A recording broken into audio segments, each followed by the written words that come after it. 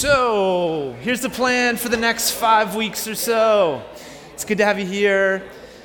The next 5 weeks, we are going to take some time and walk through what I would consider my favorite book in the Bible, the Old Testament prophetic book of Jonah.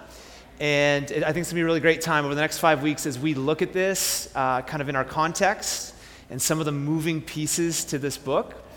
But I think probably one of the best ways, and so we'll do this in round tables, we'll have some coffee, try and create a setting here just to kind of connect with each other. But one of the things we'd like to do to kind of kick this off is to take some time and actually get a bit of a primer and a foundation and an understanding of this Old Testament book. And so with that, if you want to turn towards the screens, we're going to get us going, okay? So check this out.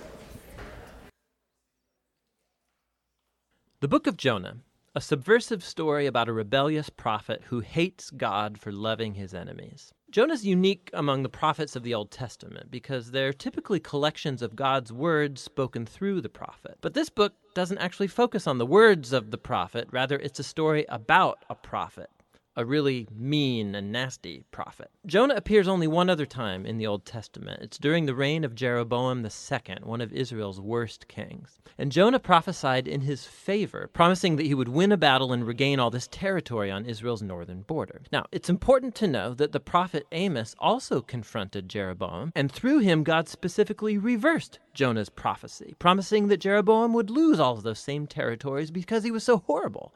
So before the story of Jonah even begins, we are suspicious of Jonah's character. The book of Jonah has a beautiful design with all this literary pairing and symmetry. So you have chapters 1 and 3 telling the story of Jonah's encounter with non-Israelites, first with some sailors and then with Jonah's hated enemies, the Ninevites. And each part offers a comic contrast between Jonah's selfishness and the pagans' humility and repentance. Chapters 2 and 4 contain prayers of Jonah. One is a prayer of repentance, kind of, and the other is a prayer in which Jonah chews out God for being too nice. Now, this careful design of the book is matched by a really unique style of narration. The story's full of all of these stereotyped characters who, ironically, do the exact opposite of what you think they would do.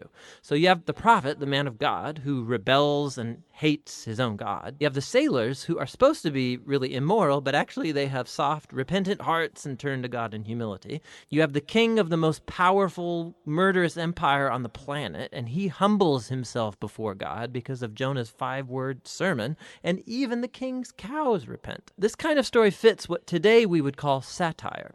These are stories about well-known figures who are placed in extreme circumstances, and they use humor and irony to critique their stupidity and character flaws. Let's just dive in and we'll see how all the pieces work together. The story opens as God addresses Jonah and commissions him to go preach against the evil and injustice in Nineveh, the capital city of the Assyrian Empire, Israel's bitter enemy. But instead of going east to Nineveh, Jonah goes in the opposite direction, finding a ship going as far west as you can go to Tarshish.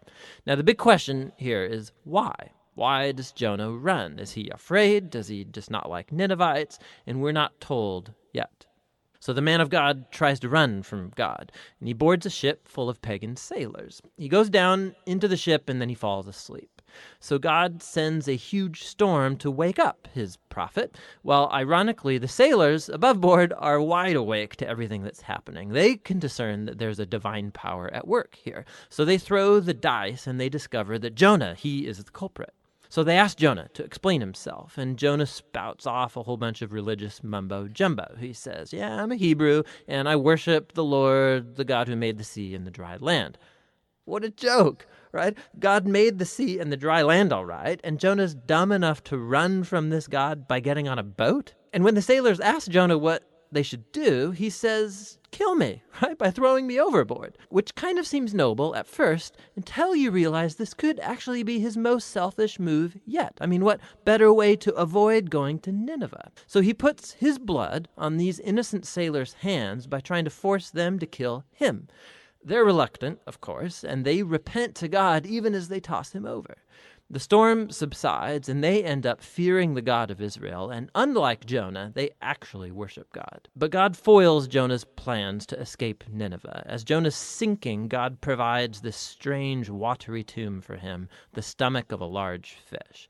Now, of course, under normal circumstances, this would be certain death, but in this story, everything's upside down. And so Jonah's submarine death becomes his passage back to life. Cramped in the stomach of this beast, Jonah utters a prayer, where he never technically says that he's sorry, but he does thank God for not abandoning him, and he promises that he will obey God from this point on, no matter what. And God's response is quite comic. The whale vomits Jonah back onto dry land. So once again, God commissions Jonah to go and preach in Nineveh, and Jonah complies. We're told that Nineveh was a gigantic city. It would take days to walk through. So Jonah gets one day in, and here is his message. 40 more days, and Nineveh will be overturned. It's 5 words in Hebrew. Now, his sermon is very short, and it's also odd. I mean, look at what's missing. There's no mention of what the Ninevites have done wrong, or of what they should do to respond. There's no mention of who might overturn them, and most noticeable, there's no mention of God. What's going on here? Has Jonah intentionally given the bare minimum of information? It's like he's trying to sabotage his own message or ensure the Ninevites' destruction. There's just no effort on Jonah's part here. Whatever his motives are, the plan doesn't work, because no sooner does he utter this 5-word sermon that the king of Nineveh, the entire city, including all its cows, repent in sorrow and ashes. So for the second time, these evil pagans show themselves to be more responsive than God's own prophet. So God forgives the Ninevites, and he doesn't bring destruction on the city. Now, here's the brilliant part of the story. The last word of Jonah's short sermon, overturned, means just that, turned over. And it can refer to a city being overthrown or destroyed, like Sodom and Gomorrah, but it can also be used of something being transformed, like turned over and changed into its opposite. And so, comically, Jonah's words actually came true, but not in the way that he intended. Nineveh does get turned over as Jonah's enemies repent and find God's mercy. The final chapter brings all the pieces together. Jonah, he's fuming mad, and he utters his second prayer. He first tells God why he ran away back in chapter 1. It was not because he was afraid. Rather, it was because he knew that God was so merciful. And this is great. Jonah actually quotes God's own description of himself from the book of Exodus, and he throws it back in God's face as an insult. He says he knew that God is compassionate and that you would find some way to forgive these horrible Ninevites. You can just hear the disgust in Jonah's voice. Jonah then cuts off the conversation, and he prays that God would kill him on the spot. He'd rather die than live with the God who forgives his enemies. Fortunate for Jonah, God doesn't comply and simply asks if Jonah's anger is even justified. Jonah ignores the question, and he goes outside the city to camp on a nearby hill, waiting to see what might happen. You know, the Ninevites might repent of their repentance and get roasted after all. What happens next is very odd. God provides this viney plant to shade Jonah from the sun, and that makes him quite happy. But then God sends a tiny worm to eat up the plant, and so Jonah loses his shade. And there, in the heat of the sun, Jonah asks again that God kill him. So God, again, asks Jonah if his anger is justified, and Jonah barks back, "Absolutely, just let me die." And those are Jonah's last words in the story. God's final words are what concludes the book. He says that this whole vine incident was an attempt to get through to Jonah, right? Jonah got all concerned and emotional over this vine, which he only enjoyed for a day. And God asked Jonah, aren't humans a bit more valuable than vines? I mean, isn't it okay if God might feel the same kind of emotion and concern for the city of Nineveh that's full of thousands of people who have lost their way and also their cows? And that's how the book ends, with God asking Jonah for permission to show mercy to his enemies. And what is Jonah's answer? The story doesn't say, because that's not the point. The point is that the book is trying to mess with you. And God's questions here are actually addressed to you, the reader. Are you okay with the fact that God loves your enemy? And so this book holds a mirror up to the one who reads it.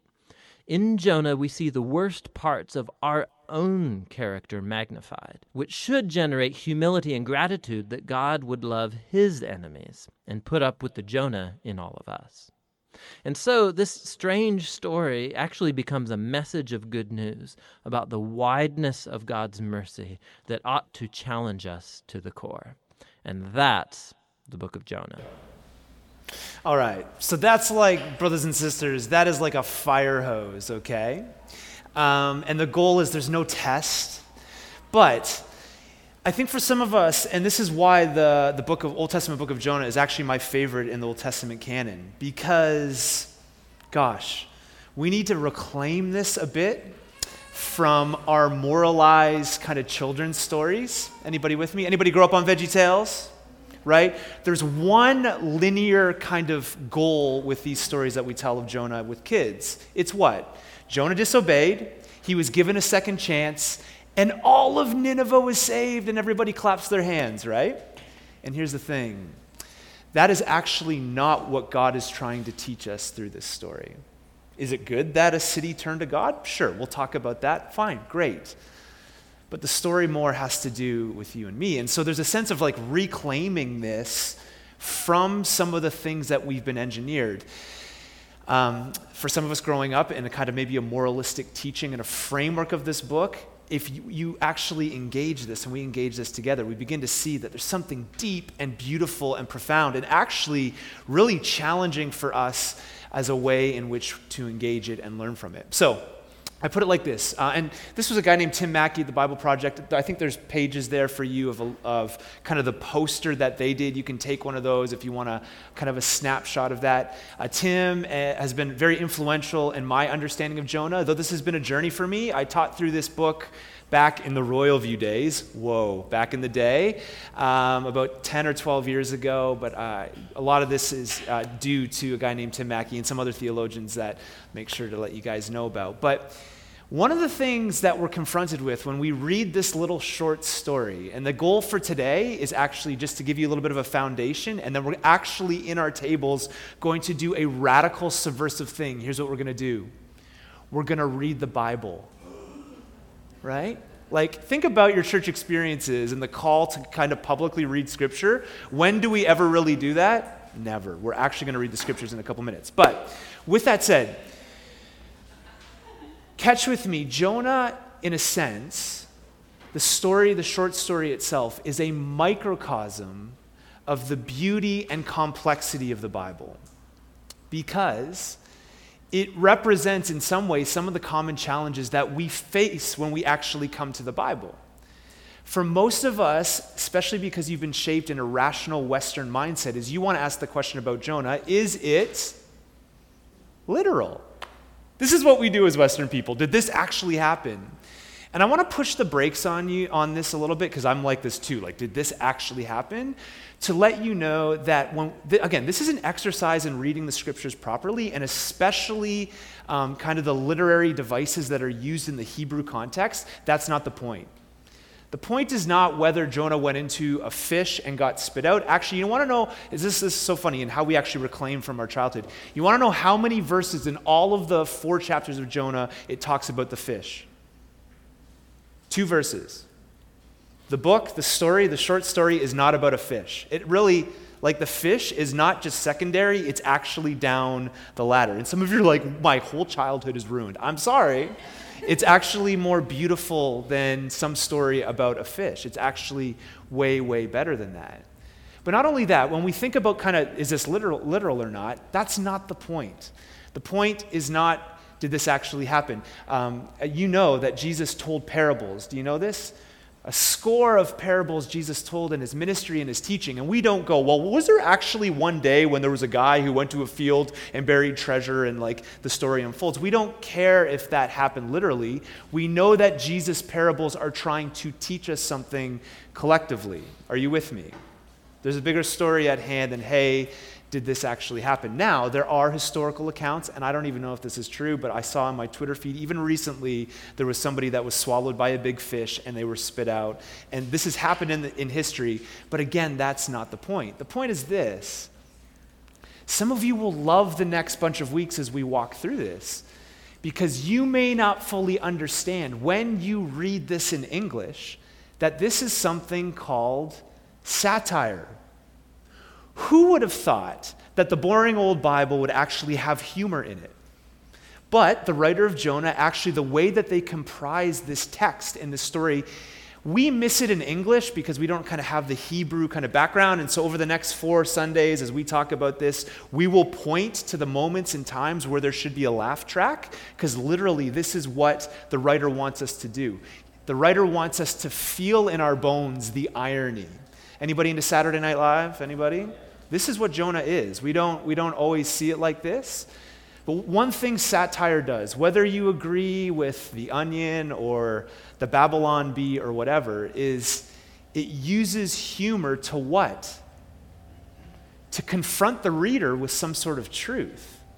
This is what Jonah does. We will experience at times kind of the laugh track in the back as the writer tries to get us to see this is not just about some far-off prophet back in the day. This actually, as you saw in the primer video, this actually has to do with us. So, before we read it, before we kind of get into the text, there are a few key players that you need to know about. A guy named Jonah, who was the first prophet in Israel, not just to go to the people of God. If you know, the prophetic call in the Old Testament is the prophets always went to Israel and called them back to be faithful to God. What should flip it on its head and like open our eyes right at the beginning is that this prophet of Israel is not a very good dude, and it said in the intro video 1 is because he almost came with like a false message to Jeroboam II. That's another story at another time, but was kind of off a little. Like we think Jonah is like this, sometimes this hero who went to Nineveh. The writer is trying to get us to see that in a sense, Jonah is the anti-hero. What's funny, and we'll get into this next week, his name literally is translated dove, Jonah's name, or son of peace. And yet the whole irony, the satire in the whole thing is he acts completely opposite to the name that he's called. And so Jonah is not a very good dude. You know, sometimes we can put Bible characters on pedestals. This dude, we'll see as he kind of gets into this whole story and into this journey towards Nineveh, is not a very good guy. But it should also be a reminder that this is actually the first prophet that's sent to people outside of the covenant people of God. And so it's a story filled with all sorts of characters in it that actually do the opposite of what you think they should do. Jonah does the opposite. As a faithful kind of prophet, he does the opposite. Then you have this city called Nineveh. Nineveh at the time was the capital of Assyria. It was the second biggest city in the ancient world, second only to the big, now we use this as a metaphor as well, now in our day, the city of Babylon. The legend goes of Nineveh that you could actually ride on chariots 3 beside each other around the city. Its walls were fortified from its enemies. It was like, some think it was like 200 to 600,000 people in that day, which is like an ancient megacity. You know, it was more like villages and towns in that day. And the legend of Nineveh is that it took 3 days to get across Nineveh. The Assyrians were these people that waged war 3 times against Israel. They were the most violent, at times known as the most violent people on the planet. When they would wage war against people, they would pillage and do all sorts of awful things to their women. Welcome to church, so glad you came. Right, this is the Bible, this is the context. If the woman, I got to be careful, there's kids here, so I'll take this out of the notes, but they did awful things to pregnant women when they would kind of come into a city and besiege it. They would do awful things to children as well. A little edit in the notes knowing now that our kids are in with us. You picking up what I'm putting down? They would literally take people outside of the city. They would put fish hooks in their mouths and drag them outside of the cities that they would encounter. The father of the Assyrians was known as this guy named Nimrod. Like, that's enough information for you. Make sense? These were the people that Jonah was called to. And where does he go? You will learn very quickly that instead of going to Nineveh, which is like modern day Iraq now, kind of in the ancient Near East, he goes to a city called Tarshish. Now, the irony in this and the beauty in this is that Tarshish, if you're thinking Nineveh, Nineveh is like as far east as you can go in that world. And Jonah instead, and you'll read it here in a minute, hops on a boat and he goes to Tarshish. Now, where's Tarshish? Most people think it's in modern day Spain. right? No judgment on Jonah a little bit. Like you have Nineveh in the Middle East, in the middle of the desert, and like these vile kind of this community that was known as kind of vile. Or where are you going? To Tarshish, or are you going to Nineveh? Like there should be no judgment here on our end. Actually, the Bible Solomon talks about Tarshish, that from Tarshish Solomon received ivory, apes, and peacocks. Where are you going? To the people who literally hook people in the mouth when they conquer them. Or are you going to where the peacocks are, right? Anybody? There's no, I think, maybe a little less judgment on this guy named Jonah. Because I would probably be going to Tarshish too when you think about Spain, right? And so let's be careful here not to pass judgment. Because one of the things this book, if it does its job, is to confront us as a community. You know, oftentimes we distill it down and we boil it down to that Jonah was given a second chance. He goes and tells Nineveh to repent, and they do it. What's fascinating in this is you literally get at the end of the book that a whole entire city turns their hearts and their lives to God. And what does Jonah do? You'd think he'd celebrate, right? I'm the prophet of God sent to a different kind of people, and though I got a little off track on my way to Tarshish, here I go to these people. I give this kind of sermon to them. They repent, they turn to God. At the end of the story, Jonah's actually sitting under a plant, and he is PO'd at God. He's mad. He's sitting under a plant, furious with God. The irony in this story is he's furious with God that God would actually love his enemies. Interestingly, this is not as much about an entire city turning to God. It's about, and when we read this, you should dive into it with this perspective, it's about the heart of the prophet. The corrupt, rebellious, off heart of the Hebrew guy who should have known what to do. And so I think they put it best in this little video. One of the things that Jonah is, it's a mirror. What the author's trying to get us to do is to kind of read the story and then partway through kind of be confronted with oh my God, this Jonah guy, he's a tool, right? Not listening to God, going a different way. But then it's supposed to turn on us.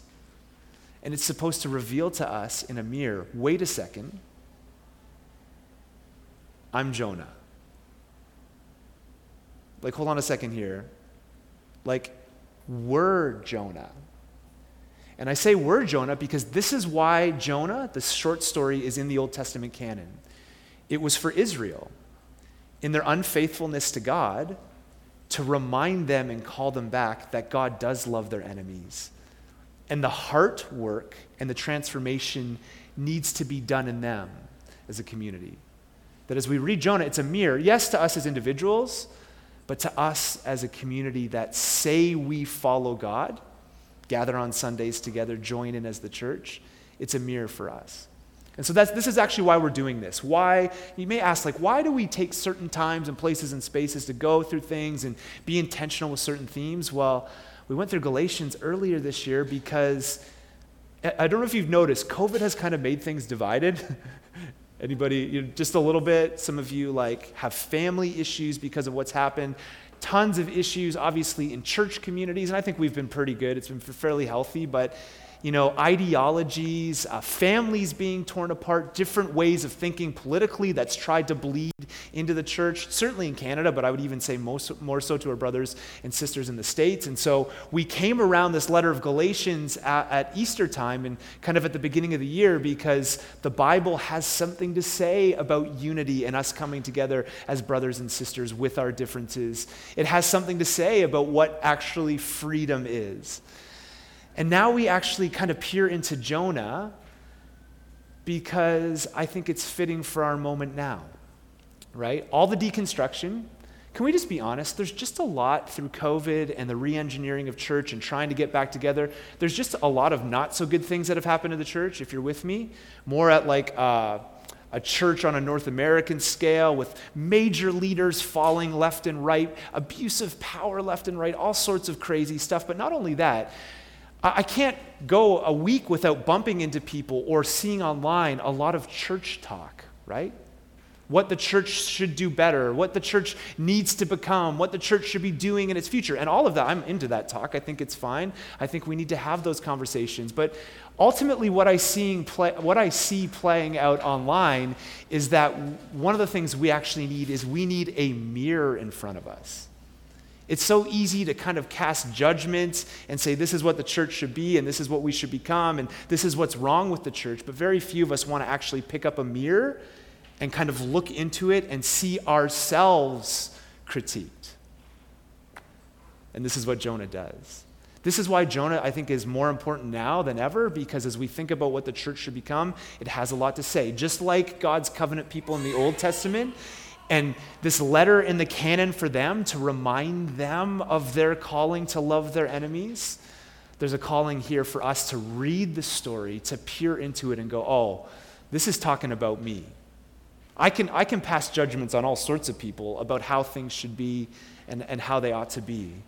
But as I read this story and as we engage it over the next 5 weeks together, it'll be an opportunity for us to go, oh, maybe this is speaking about my own heart that bends in so many directions, my own expectations, whatever it is for you. You with me?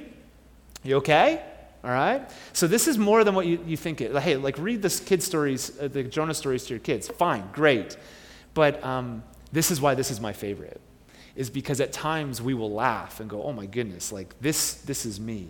At times we will be confronted just with Jonah's heart to escape and run from God. I actually welcome that over the next little while in some of our conversation. And even as we do this, it's intentional. As we do this around round tables, giving ourselves time to slow down and wrestle through this. You with me? And so, again, I joked about it. It's just sad to me that sometimes we love talking heads in the church, and I think we're at a moment where we're being shaken by this because all the talking heads are falling left and right, and that may be a good thing. Maybe the church needs to be more us, and certainly teaching and instruction and what I do and what some of us do up here is important. But more important is how this is going to play amongst us. And so I read on the internet, and I've read it before, obviously, that it takes 8 minutes to read the story. And I thought, well, there's no better way now with a little, 20 minutes of context under your belt of what the writer is trying to do. Will you take a minute? And we're going to come to the tables in a minute, and we're at the tables, but we're going to come to the table and have communion, and we'll close these summer Sundays with worship together at the end. Will you take a couple minutes, find one person just to fire it up on your phone, and we take a minute to read it? Is that all right? Or 8 minutes? Or we'll give you 10 minutes, how about? Take 10 minutes. Just do something you would rarely do. Read a book of the Bible in one setting. Go for it. Go for it.